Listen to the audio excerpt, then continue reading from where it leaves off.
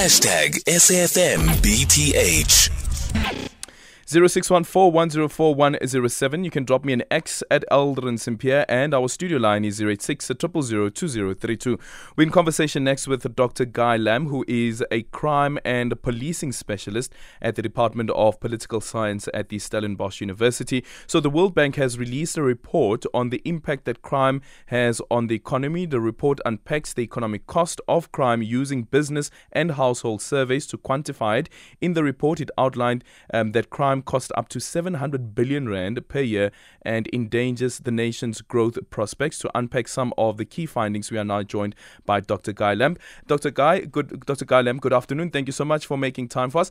A lot of the time when we speak about the economy and crime, we normally just focus solely on the crime of corruption, but there are other crimes that also happen that have an impact on the economy. Tell us more about what this report says. Sure. Good afternoon, and good afternoon to your listeners. I think it's a very interesting report. It's talking about, close to 10% of GDP is lost based on the estimations due to crime. I think it's also important to note that it's quite a narrow definition of economic loss. I think if we took a more holistic picture of it, we kind of used an example of an iceberg, where what the report is referring to is the bit of the iceberg that's above the water, and then there's all these other dimensions to crime, and it's linked to the economy that's below the water, which is much bigger. But maybe just to unpack the report a bit in terms of what it says. So they've been interested around, what are the costs that South Africans incur as a result of crime. So they look at, for example, households and businesses, and they sort of focus on the victims of crime. So, households who have lost possessions, lost assets, businesses who've lost assets, possessions, or businesses who've had to pay extortion, for example, or struggle to do business because of infrastructure theft, such as, copper cable theft, kind of internet goes down, electricity is down, for example. They don't, for example, factor in load shedding because it's not really a crime dimension, but certainly crime as a result of load shedding due to, power being out also impacts on businesses and households too. Then they look at also the costs of, businesses and households investing in security. So, for example, putting up target hardening from, CCTV to burglar bars to better locks on your doors to hiring private security companies. They also incorporate that into their calculations, and they look at, opportunity costs, but in very narrow ways. They look at, for example, higher transport costs because of security costs need to be taken into account, such as, traveling on a bus or a train, loss of tourist revenue because, tourists are potentially dissuaded from coming to South Africa because of the high crime rate.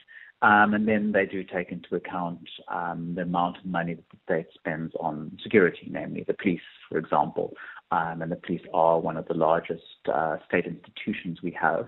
And, increasingly we are investing more and more in the police because of the high crime rate. So that's what the report is talking about and kind of making these arguments around. There are losses to the economy because we lose so much to crime and have to spend so much on trying to protect ourselves.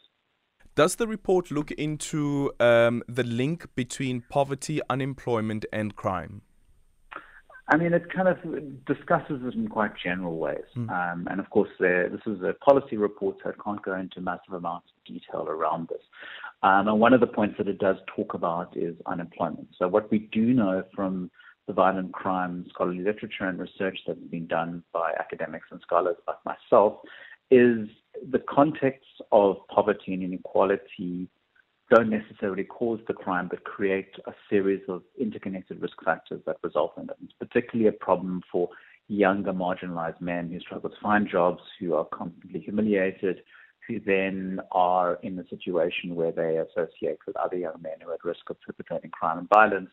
And as a result of, certain circumstances, often circumstances in their past, such as being exposed to family trauma and violence, that they are predisposed to committing violence. So the report talks to the background factors, doesn't necessarily kind of explain and discuss how these things are connected and how we can kind of engage in kind of interruption.